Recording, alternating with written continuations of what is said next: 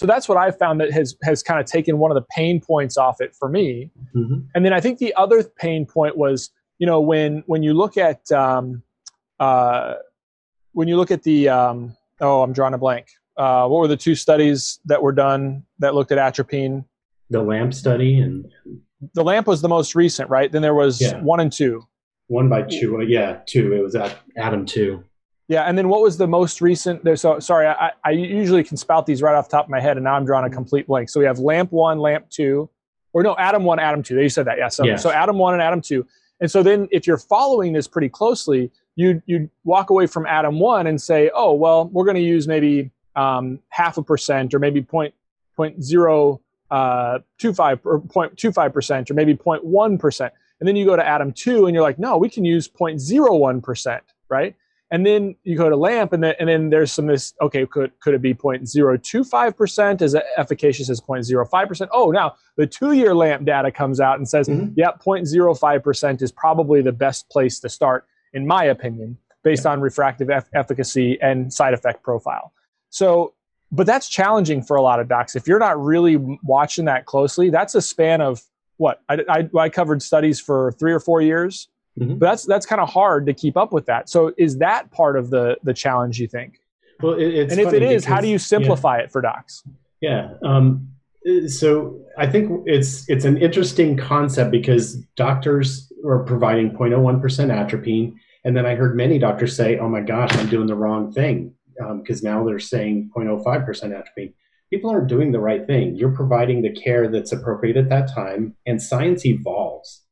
We're seeing that with COVID on a daily basis. Can you say that again? Jeff? Yeah, science evolves. Science.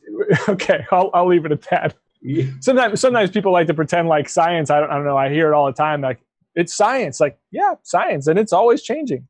Yeah, absolutely. That's a total tangent. Information on a monthly basis, and so you're not providing wrong information to your patients. It's that the information changes, and as long as you keep up and do the best that you possibly can, you may change your protocols with time. And I would say right now, I completely agree that we should start our patients with 0.05% atropine because it provides better myopia control without additional side effects. But to me, most importantly, it's there's greater equality between the slowing of myopia progression and the slowing of eye growth.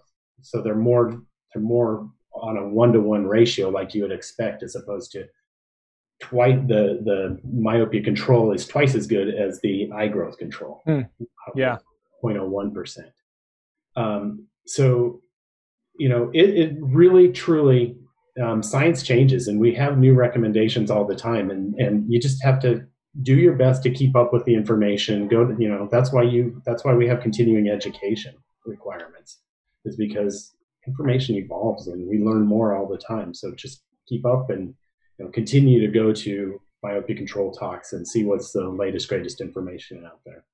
Well, I think that's the fun part about this in particular, and it kind of circles back around to the first thing that you said, was this topic in particular is almost constantly evolving, which is so cool. Mm-hmm. Because if you're paying attention to it, there's probably nothing else in eye care right now that, an optometric eye care that's not surgical or injectable, where, you can just pay attention to the data that's coming out, and 3 or 4 months later, it's like, oh, wow, that's cool. I can do this now instead.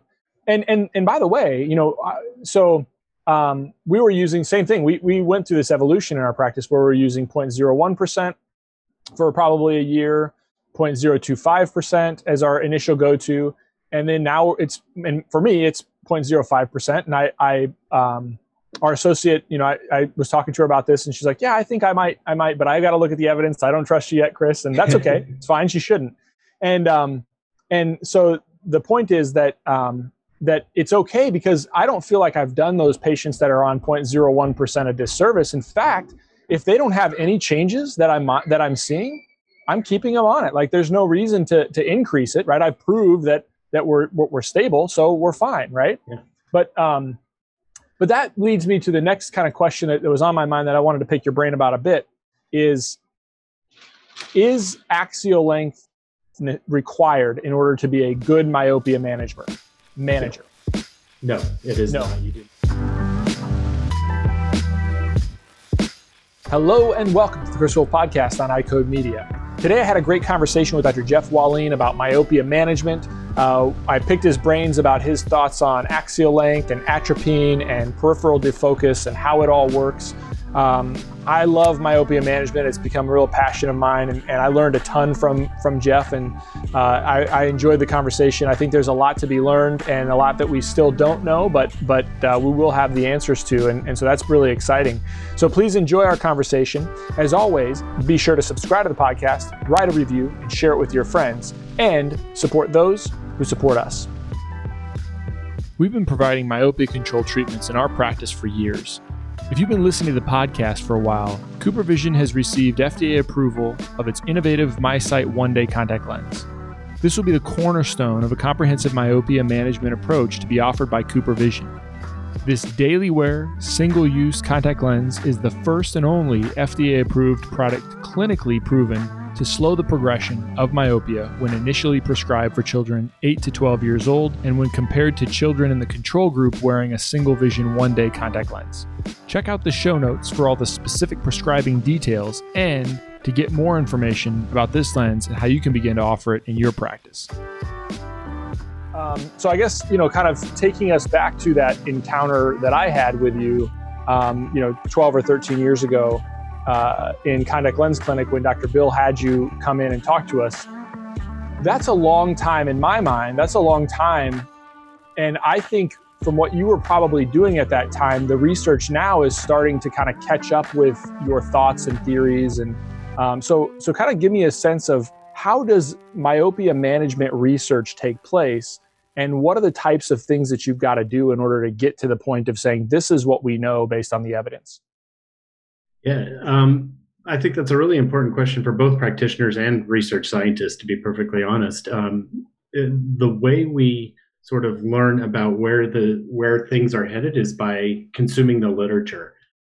So scientific publications, but also by through continuing education talks, which is where you hear about a lot of the literature. Maybe participating in myopia management classes, which there are more and more of all the time now.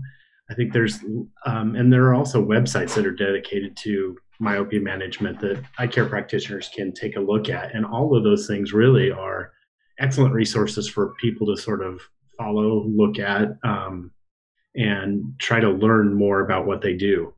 I've been really lucky in that I've been able to travel the world talking to people about myopia control. When I do, I learn more than I probably teach. And it's from that. It's just simply from conversations that I learn more than probably anything. So just creating dialogue with people who know that the area can really be beneficial. So then when you think about myopia management, one of the things I think is daunting for just the kind of rank and file clinician is there's a couple hurdles. First is, do I think it's important enough to undertake first? And then the second is, can I actually undertake it in my practice to help patients benefit it? And then third is, okay, if I believe in it enough to incorporate it into my practice or send patients to other people, and we could talk about all those things, then what?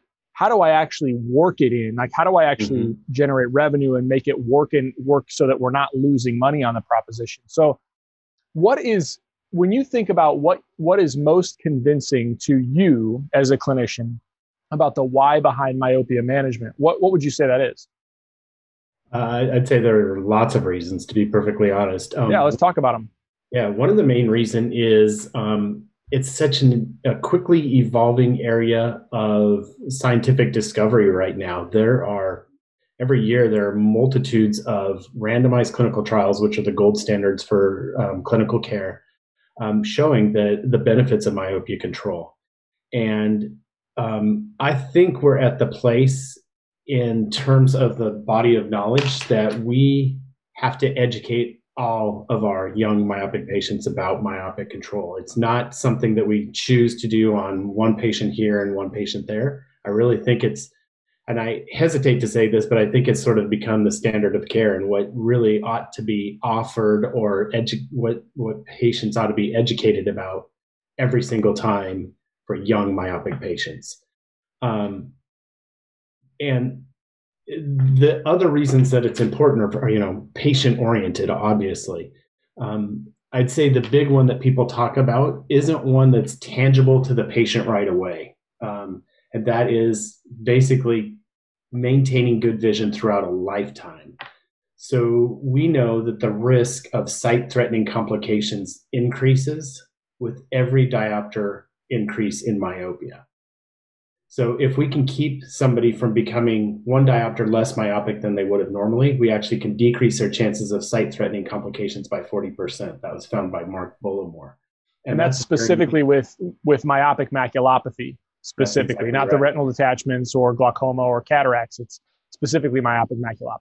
That's exactly right. And so you can add, there are, other similar numbers that you can sort of add on to that for other complications that are possible with myopia. And so you can see the benefits. These aren't benefits, though, that people experience until they are much, much older, because those aren't things that we typically experience till late into adulthood.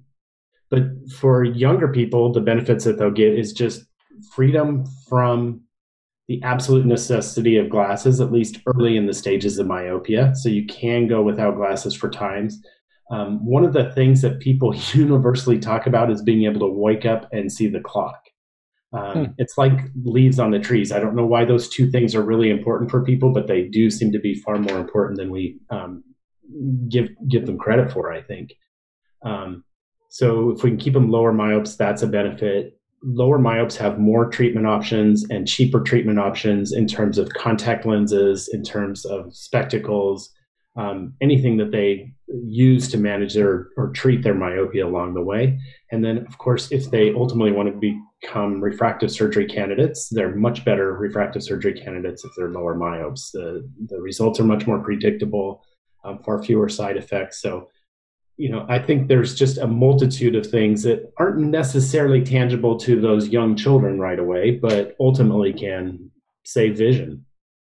Yeah, so I want to dig a little bit into because my sense is if I just kind of watch the optometric community and certainly the ophthalmic community in general, there's this kind of still like, okay, well, what is the real impact of, like, how many people do I see that have myopic maculopathy? And so, then you kind of even lean into this idea of, which most people don't think about, but numbers needed to treat. So how many patients are we going to have to intervene with to slow down a diopter or 2 diopters or 3 diopters in order for us to prevent 1 case of myopic maculopathy? So first, have you ran those numbers? I find them really hard to find. Like, I haven't, when I see Mark Bullimore's, and I believe Mark, that's a data point that I use. Yeah. But when I see Mark Bullimore's, and I should have him on the podcast too. If you can put me in contact with Mark, I would love to have him on as well. Sure. But to try to dig through, okay, so that 40%, if I can prevent a patient that would have been a -6 and keep them in -5, they're at a 40% reduction in myopic maculopathy likelihood. But what would have been their original risk? Like, if they were 6, what's their new risk at 5? I'm trying to figure out, like, what's their absolute risk reduction? What's our number needed to treat? Because I think, now that most people aren't probably thinking like that, but the reality is it does help us make an even more compelling story if that's a risk of 50% at a -6, and we cut that down to by 40% down to 30 some odd percent, right? 35, we'll just say 35. Well, now that's a significant risk reduction. We don't have to treat many people to prevent one from developing myopic maculopathy. Yeah. So anyway, I'm trying to build that story in my mind so that I can articulate it better. And I can't find the numbers very well. Have you looked into that? I haven't looked into that personally, but I do know that Pauline Cho has a publication out related specifically to orthokeratology and the numbers needed to treat. And I think that's a meaningful publication. I can't remember what the numbers are. Okay. The other publication that's come out recently is taking a look at the risks versus benefits of myopia control. Kate Gifford published that, and I can't remember where that's published, but it's a nice publication. And then Mark Bullimore's also takes a look at the risks versus benefits of myopia control. And I think those are all 3 of those are really good publications to take a look at. Yeah, I think it's pretty clear. I agree with you, and I'm not coming at it from a skeptic standpoint, but what I'm trying to do is say, okay, if somebody were going to say myopia management is just not that important because there's so few people, at least in the United States, that are going to develop. I'm trying to say, okay, how could I preemptively know how to convince that person by showing them even firmer data points? And that's the reason I asked that question. Yeah. But the other thing that's interesting in that is this idea of right now, we've looked at myopia management as sort of this niche within a practice. What's been your experience training students and in terms of, as you talk to them as they get out of school, are they all incorporating it? They're like, yeah, Dr. Walline, he is awesome, and I cannot not do this for my patients. Or where are the barriers where you think they're kind of encountering to incorporate that into their practice when you talk to them? Or are there barriers? Yeah, I was going to say, I don't think there are really barriers to them incorporating it in practice, except for life gets in the way, and it does take some time in order to be able to truly understand all the options that are available to people for myopia management. But once you do that, really, it is relatively routine eye care that you conduct with your patients. And so it's relatively easy to incorporate into practice, and honestly probably should be based on the knowledge that we have today. Interesting question. Interesting the way you asked the question. I think most students coming out of optometry school are now really interested in ocular disease and the medical care of the optometric patient far more than they are in the refractive care. I think once they get into practice and they see sort of what really benefits the most patients, and honestly what affects their bottom line in terms of income, then they start to become even more interested in myopia control. So really, it's what I think people are seeing myopia control as today is they've got their practice working. You've got to look for ways to sort of make your practice unique. You've got to look at ways that you can build your practice, and myopia management is absolutely one of those new ways that can make you unique in your area, can build your practice, can bring new patients into your practice. I don't know if you saw that. I agree with you. I think that there's a lot of truth in what you're saying. I think that I don't know if you saw this, but CVS now has kind of partnered with this virtual quick exam that they do online to replenish or to refill spectacle and contact lens prescriptions. I took it the other day. It is laughable how I mean, it's crazy. It's crazy. But but when I look at that, I think, okay, I took it the other day right before I started seeing patients because I got an email about it. And I thought, then the deep down, like Chris Wolf, political guy comes out of me, and I'm like, all right, well, I'm gonna work on this, and we're gonna shut this down. It's like, it's just whack-a-mole. And then I'm like, look, I got a full busy day full of patients with ocular disease and myopia management and scleral lenses, and it's like they can't touch what we're doing. If you're really practicing primary care optometry, these things, all they do, the real danger is they serve to give patients a thought that they're getting the same thing. Right. But if they actually, obviously, if patients come into your practice, they know they're not getting the same thing. But the reality is that it's just confusing to the public. That's why it's wrong. But but I think, like, how much energy am I going to really expend on this, this one new piece of quote unquote technology, which is essentially a visual acuity chart. Mm-hmm. And then you put in whatever prescription. In fact, what was interesting about it is I just tried to put in natural view. Okay. And I couldn't even get past that point. Like, once I put in, they said, what's your current prescription? Right. And I put in natural. Nope.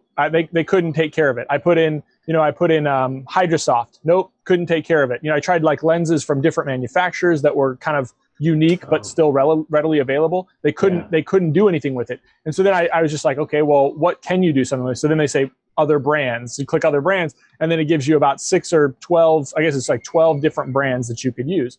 I guess the point about all of that is that that it spoke to me as like, I don't have the bandwidth to do this. I don't have, if you're practicing what we're trained to do, these little things that sprout up here and there are distractions. And so with myopia management, I wonder if we don't just look at myopia management as a continuum of managing ocular disease, if we really don't think about it like that, then it is just sort of a niche in our practice that we're just going to try to do to add to grow the practice. But if you come out of school and you're like, look, I want to manage disease, and this is just another disease state I'm managing, then it's easy. Oh, thank you for saying that. I have been trying to get people to understand, because probably 8-10 years ago, I started asking optometrists during continuing education meetings, how many of you think that myopia is a disease? And literally 10% of optometrists would raise their hand. Everybody else thought of that as refractive error or as an adaptation or something else. And it precisely meets the definition of a disease if you look in the dictionary. And it truly is a disease. It's just that it's easy to manage the side effects of it. And that's all we've ever done. But I completely agree that one of the benefits of myopia management is it treats myopia like the disease that it really is. And specific types of the management even get it more so, in terms of atropine. Is a way that we prescribe. We give a prescription, they take it to a pharmacist, the pharmacist delivers it to them. So it truly is sort of that medical model of where probably optometry is heading ultimately. Yeah, and I think that kind of leads us to this other point. And I wouldn't say, I'm sure I'm not revolutionary in thinking like this. I'm sure I picked up the idea from somebody else. But the way I've been really looking at and incorporating most myopia management protocols into our practice is to treat them that way. We are really good as a practice of understanding a managed vision care plan and also understanding a medical disease and how to bill for each of those things. But what was really challenging for me was when I tried to incorporate myopia management in a practice with just a big global fee for everything, global fees for everything. Then what would wind up happening is that I was making it completely inaccessible to a huge number of patients because of my attempt to try to cover all of my services and follow-ups under one big fee. And it wasn't natural for our practice. I mean, there's save for a few, like, some meibomian gland treatments that we do, some, orthokeratology we still will use under a global fee because there's this sort of prescribed follow-up schedule where I may need to modify and manipulate and those sorts of things. But with atropine, certainly, and even with soft dual focus or multifocal lenses, what is required of me? So then I think, okay, well, what is the technical skill that I need in order to fit that patient in a myopia management lens? And then if they're a quick progressor or to prescribe that atropine, then I can see them back. Like if I want to see them back in 3 months or 6 months or 4 months, that can become a fee for service, right? And then if a patient doesn't show up, because just like a glaucoma patient, they might not show up, then they didn't care enough about it, right? Or they didn't care enough about it at that time, but they'll be back at some other point in time, right? So I think when I've started thinking about it like that and saying, what's the minimal amount of global fee that I need to do to cover a professional service that I'm providing? And then kind of fit it in with the rest of our model, that has actually made it so much more accessible to way more patients in our practice. And I'll tell you, if you run the numbers, the revenue that we generate from that is basically the same as if I would have just lumped it all together and stuck it in a global fee. I think that's fantastic to hear. To be perfectly honest, as a research scientist, I give away all my services for free, which I know kills people in practice, and I completely understand that. So the economic aspects of it, I don't understand, but the economic aspect of myopia management that I do understand is that we are creating a system that makes it manageable only for those economically advantaged. So I'm glad that you see the fact that, by global pricing, one unique price that covers everything, you make it less usable by some people who are economically disadvantaged. And what I hope that all people in myopia management ultimately do, because it's not something that's covered by in health insurances in any way, shape, or form, is that A, we start to advocate for health insurances to cover this, but B, that we provide some sort of service to those who are economically disadvantaged. You know, for every 10 patients that we put in the service, we'll provide one free service or something for particular patients. So, you know, ask everybody to think of that so that this can become, you know, an option for everybody, honestly. Yeah, I agree. I think I always have had a problem with if this is so important.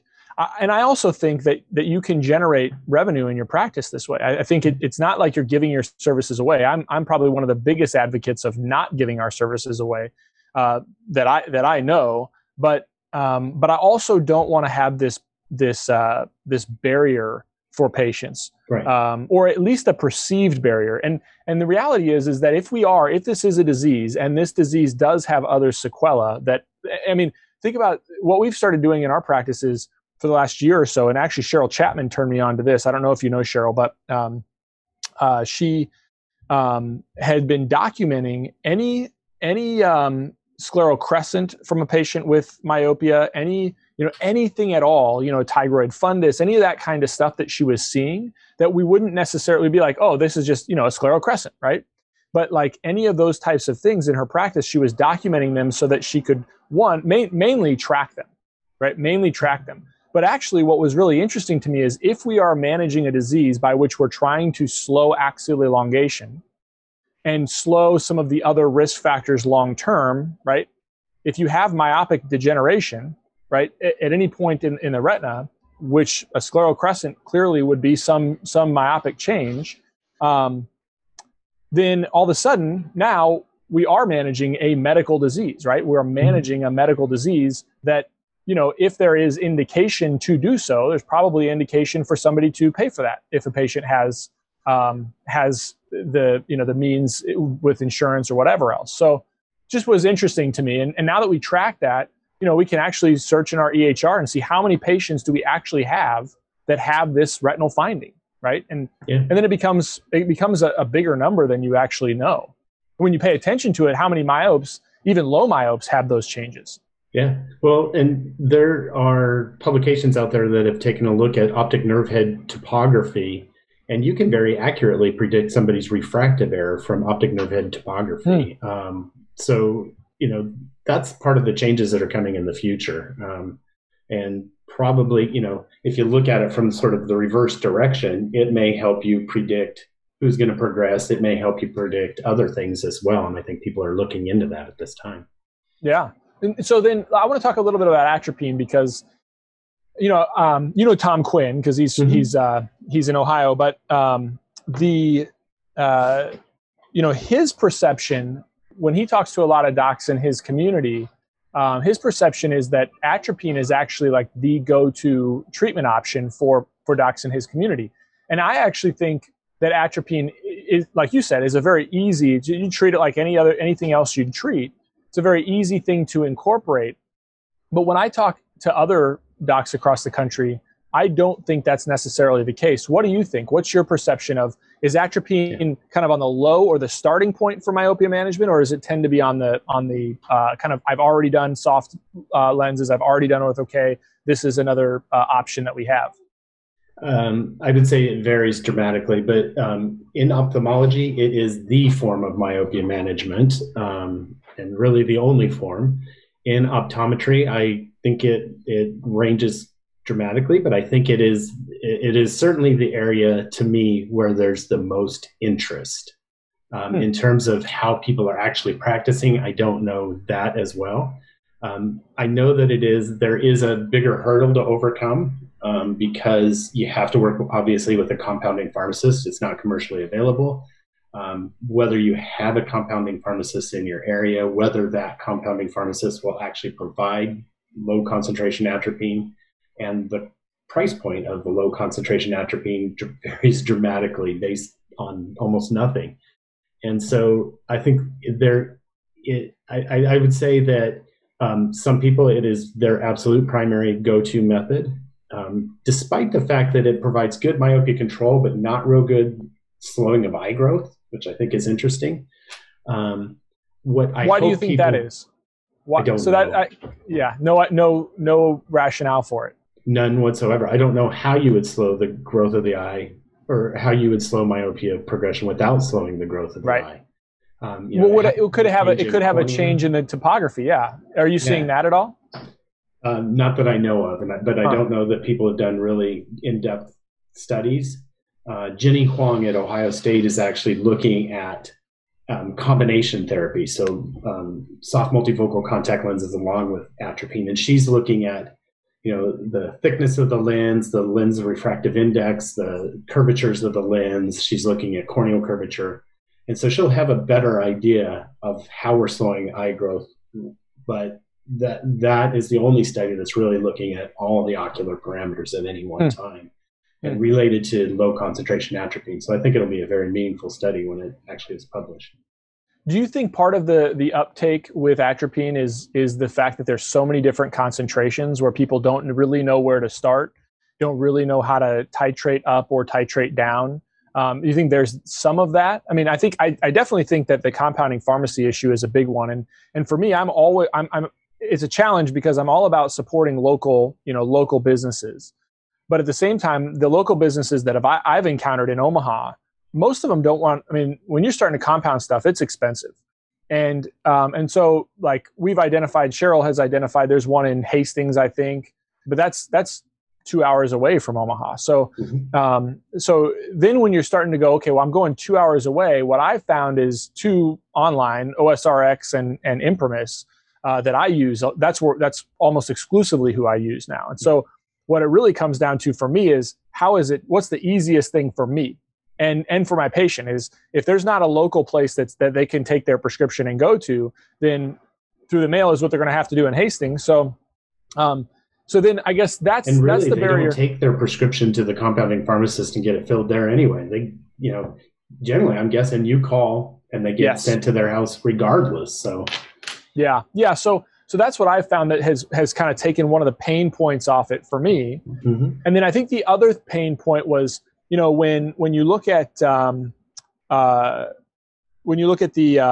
I'm drawing a blank. What were the two studies that were done that looked at atropine? The LAMP study and the LAMP was the most recent, right? Then there was 1 and 2. 1 by 2, 2. It was at Adam 2. Yeah, and then what was the most recent? So sorry, I usually can spout these right off the top of my head, and now I'm drawing a complete blank. So we have LAMP 1, LAMP 2, or no, Adam 1, Adam 2. You said that, yeah. So Adam 1 and Adam 2. And so then if you're following this pretty closely, you walk away from Adam 1 and say, oh, well, we're going to use maybe 0.5% or maybe 0.025 or 0.25% or maybe 0.1%. And then you go to Adam 2 and you're like, no, we can use 0.01%, right? And then you go to LAMP and then there's could it be 0.025% as efficacious as 0.05%? Oh, now the 2-year LAMP data comes out and says, 0.05% is probably the best place to start, in my opinion, based on refractive efficacy and side effect profile. So, but that's challenging for a lot of docs. If you're not really watching that closely, that's a span of what? I covered studies for 3 or 4 years. But that's kind of hard to keep up with that. So is that part of the challenge, you think? Well, and if it is, how do you simplify it for docs? Yeah. So I think it's an interesting concept because doctors are providing 0.01% atropine. And then I heard many doctors say, oh my gosh, I'm doing the wrong thing because now they're saying 0.05% atropine. People aren't doing the right thing. You're providing the care that's appropriate at that time, and science evolves. We're seeing that with COVID on a daily basis. Can you say that again? Jeff? Yeah, science evolves. It's science. Okay, I'll leave it at that. Yeah. Sometimes people like to pretend like science. I don't know. I hear it all the time. Like it's science. Like science, and it's always changing. Yeah, absolutely. That's a total tangent. Information on a monthly basis, and so you're not providing wrong information to your patients. It's that the information changes, and as long as you keep up and do the best that you possibly can, you may change your protocols with time. And I would say right now, I completely agree that we should start our patients with 0.05% atropine because it provides better myopia control without additional side effects. But to me, most importantly, there's greater equality between the the slowing of myopia progression and the slowing of eye growth. So they're more on a 1-to-1 ratio like you would expect, as opposed to twice the myopia control is twice as good as the eye growth control. Yeah, 0.01%. So it really truly. Science changes, and we have new recommendations all the time, and you just have to do your best to keep up with the information. That's why we have continuing education requirements, is because information evolves and we learn more all the time. So just keep up and continue to go to myopia control talks and see what's the latest, greatest information out there. Well, I think that's the fun part about this in particular, and it kind of circles back around to the first thing that you said was, this topic in particular is almost constantly evolving, which is so cool, because if you're paying attention to it, there's probably nothing else in eye care right now that, an optometric eye care that's not surgical or injectable, where, you can just pay attention to the data that's coming out, and 3 or 4 months later, it's like, oh, wow, that's cool. I can do this now instead. And by the way, we were using same thing. We went through this evolution in our practice where we're using 0.01% for probably a year, 0.025% as our initial go-to. And then now and for me, it's 0.05%. And our associate, I was talking to her about this and she's like, yeah, I think I might, but I got to look at the evidence. I don't trust you yet, Chris. And that's okay. It's fine. She shouldn't. And so the point is that it's okay, because I don't feel like I've done those patients that are on 0.01% a disservice. In fact, if they don't have any changes that I'm seeing, I'm keeping them on it. Like, there's no reason to increase it, right? I proved that we're stable, so we're fine, right? Yeah. But that leads me to the next kind of question that was on my mind that I wanted to pick your brain about a bit is axial length required in order to be a good myopia manager? No, it is not. You do not have to measure axial length. And that's one point that I want to get across to a lot of people.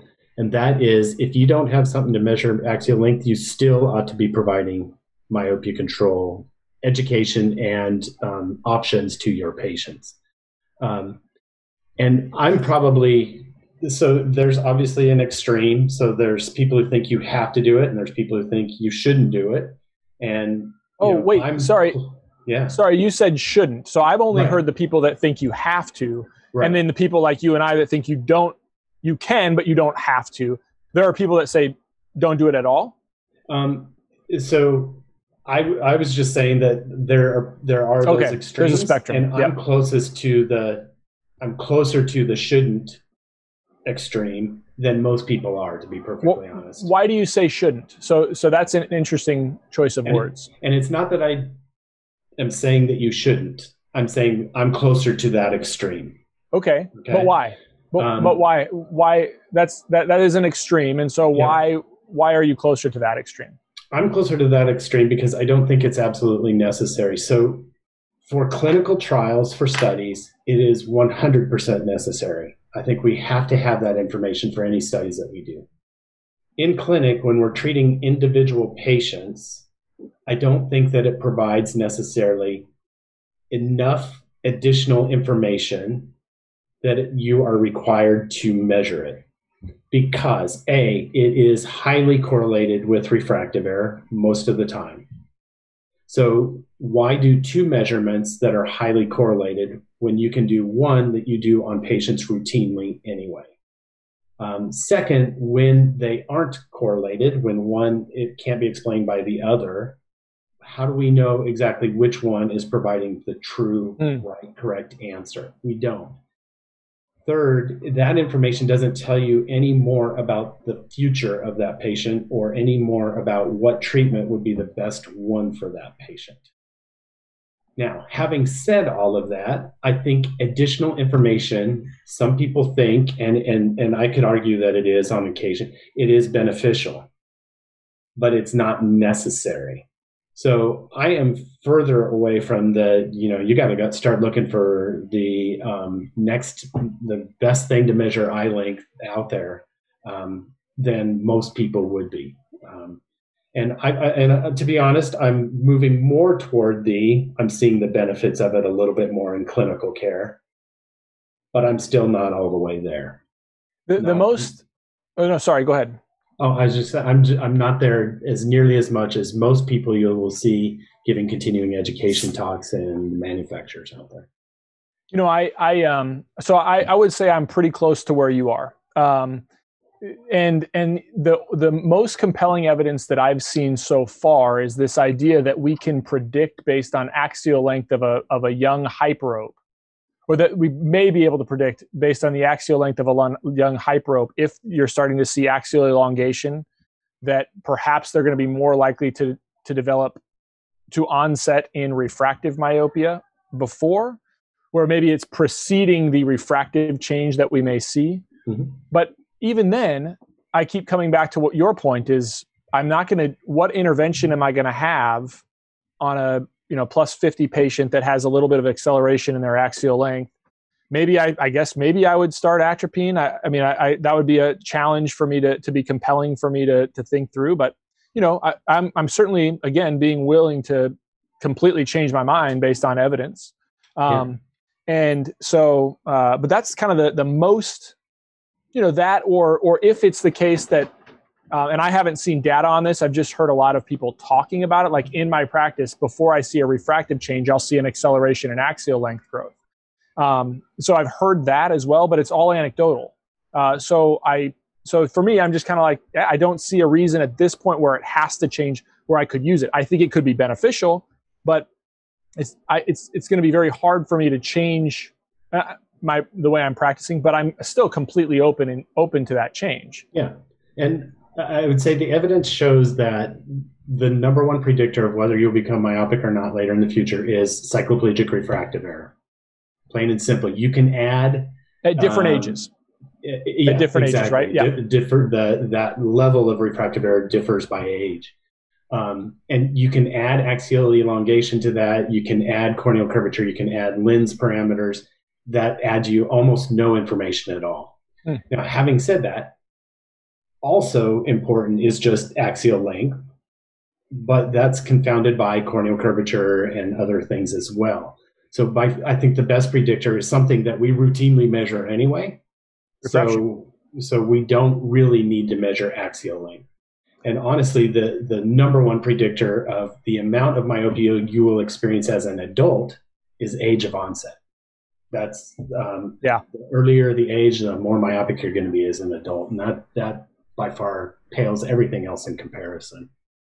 What about, so I think, what about this nuance of how picky do you get if you're thinking about orthokeratology? Well, let me ask a different question first.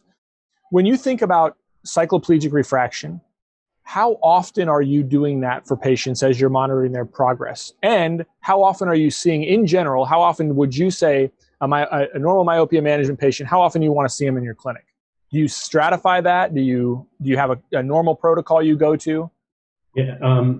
So to be perfectly honest, I don't do a lot of clinical care. I do research. And in our research studies, we see the patients, we do outcome measures of eye length and refractive error every year.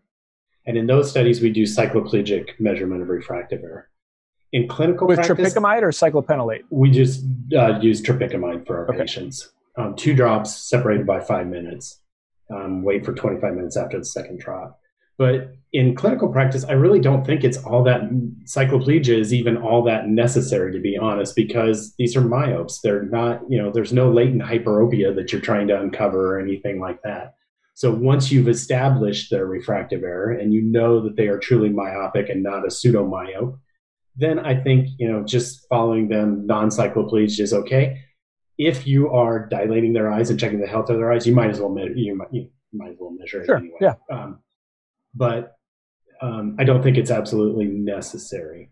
I already forgot. Look, I think that's fine. I think, one of the challenges, again, in all of this, I think that, and I'm being critical as a speaker, and I always try to watch myself when I do this, is to make sure that I don't overcomplicate things or dissuade the profession from taking up something that could be and should be part of our continuum of care. Yeah. And in this, I'm wondering if, if you establish that a patient is truly myopic, right, which could mean an initial refractive error or an initial cycloplegic refraction or another cycloplegic refraction when you think there's accommodative issues going on, because you're paying attention to the patient, as opposed to like, you got to do this every single time. I mean, that's what when I listen to some speakers on this, I listen to them, I'm like, are you just trying to make everybody just refer all myopia management to your specific myopia management clinic? Because nobody's going to do this because you're making it so challenging. And I don't really believe that's what they want, but I'm just kind of like, it can't be that hard. This is part of what we do.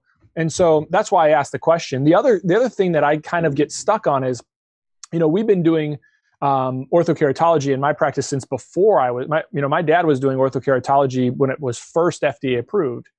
Specifically with Paragon with CRT. And so it was just a natural continuum of what I would do for the last 12 and a half years. And I wasn't getting finicky with optic zones. I wasn't changing, all of that to try to put more of the return zone depth, that secondary curve in the pupil. And I wasn't necessarily doing it primarily at first as a myopia management strategy, right? It was mostly just a strategy to help kids stay out of contacts during the day. Yeah. But what I noticed was that works pretty darn well. Like I can go back and say, okay, well, I was using it probably specifically as a myopia management strategy in 2012, 2011, something like that. But I can go back for all those patients and they're pretty stable. So do we have to be finicky with that zone? I mean, I hear a lot of people talking about that too. And in my clinical practice, I'm watching these kids and they're not moving. What are your thoughts? I think the science is evolving and we'll find out more about that as time goes on. I have seen a couple of studies looking at changing the optic zone size of orthokeratology contact lenses, and it didn't make a meaningful difference in terms of the peripheral refractive error that the patient experiences.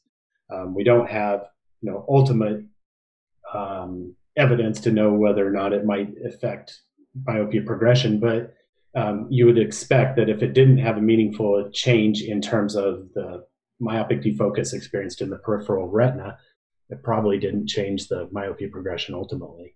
So, I think we're finding out more and more information. I think that's one of those areas where people should be continuing to educate themselves and see as science evolves. Right now, I agree. Standard treatment is probably what we can do. The one thing that we do know now is from our Blink study is that the higher ad power is more important. Yeah, that's interesting because that would be contrary to my experience is that, because I wouldn't have necessarily been able to place the exact same, was it +3 that you were using?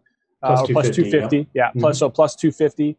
I wouldn't have been likely on every single case on an orthokeratology patient been putting the exact same ad power, right, all across that peripheral defocus. So how would you explain that? Yeah, with orthokeratology, basically your peripheral defocus is equal to the baseline refractive error. Right. So it may be that orthokeratology works best for those patients who are 3 to 5 diopter myopes, and soft multifocal contact lenses work better for those 1 to 3 diopter myopes. We don't have evidence of that, but that's based on development of information based on a series of studies that ultimately can inform a future research question that somebody needs to really take a look at. So I was going to come back to Blink. Evidence that shows that it might work. Do you think so? Then is peripheral defocus, so that your Blink study would suggest perhaps that peripheral defocus, the more the better. So it would even get to the point of myopic peripheral defocus would actually be better than exact right on no defocus in the periphery. Is that what that Blink study suggests to you? That's what the theory is, and that's what, we've got a couple of papers that we are planning in the not too distant future. We've collected those data and we will definitely take a look at that. What predicts the amount of slowing of refractive error? What predicts the future refractive error progression? Is it myopic defocus? And if it is it the most myopic meridian, or is it the spherical equivalent, in the periphery, or Is it the least aberrated form? We don't ultimately know what the signal is that the eye is searching for. So we've got a lot of work to do in that area, and we'll have those answers to some of those questions in the future. My main question I have with that is that it would seem, so there's got to be some other signal, or the peripheral retina has a different ability to sense directional blur than the central macula would have, or it would respond to it differently. That's weird to me. Is that weird to you? No, and it's not necessarily that it's only the peripheral retina that controls eye growth. I think what the studies have shown is that we thought all eye growth was controlled by the macula or by the fovea. Right. But we now know that peripheral retina also plays a role. And we don't know the relative weight of the role it plays, but we know there's a lot more of it. So I think, the entire retina actually plays a role in eye growth. And what we can do, though, with the treatments that we have today is we can provide the myopic stimulus or the myopic defocus in the periphery, which doesn't affect vision. And so that's where we're applying it primarily. But, ultimately, we're using multifocal contact lenses that adults use for presbyopia. So that myopic defocus has to be in the fovea. And so, it's...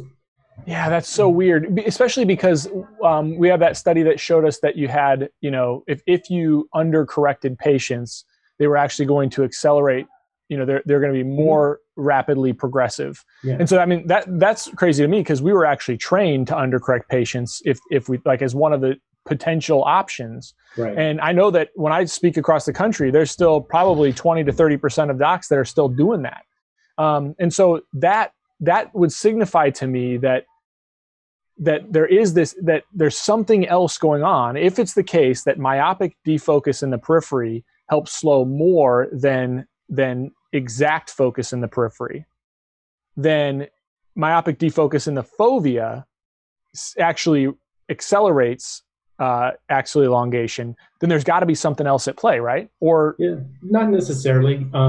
So the studies that undercorrect patients by about a half diopter. Right. And we know that the hyperopic defocus that myopic patients experience with just single vision glasses or contact lenses is a little over a half diopter. So by undercorrecting, we're just bringing that peripheral defocus basically onto the retina. Now, I don't know why it would maybe, and some studies find it increases, some studies find no difference. So I understand why it wouldn't decrease myopia progression. I don't understand why it would increase myopia progression.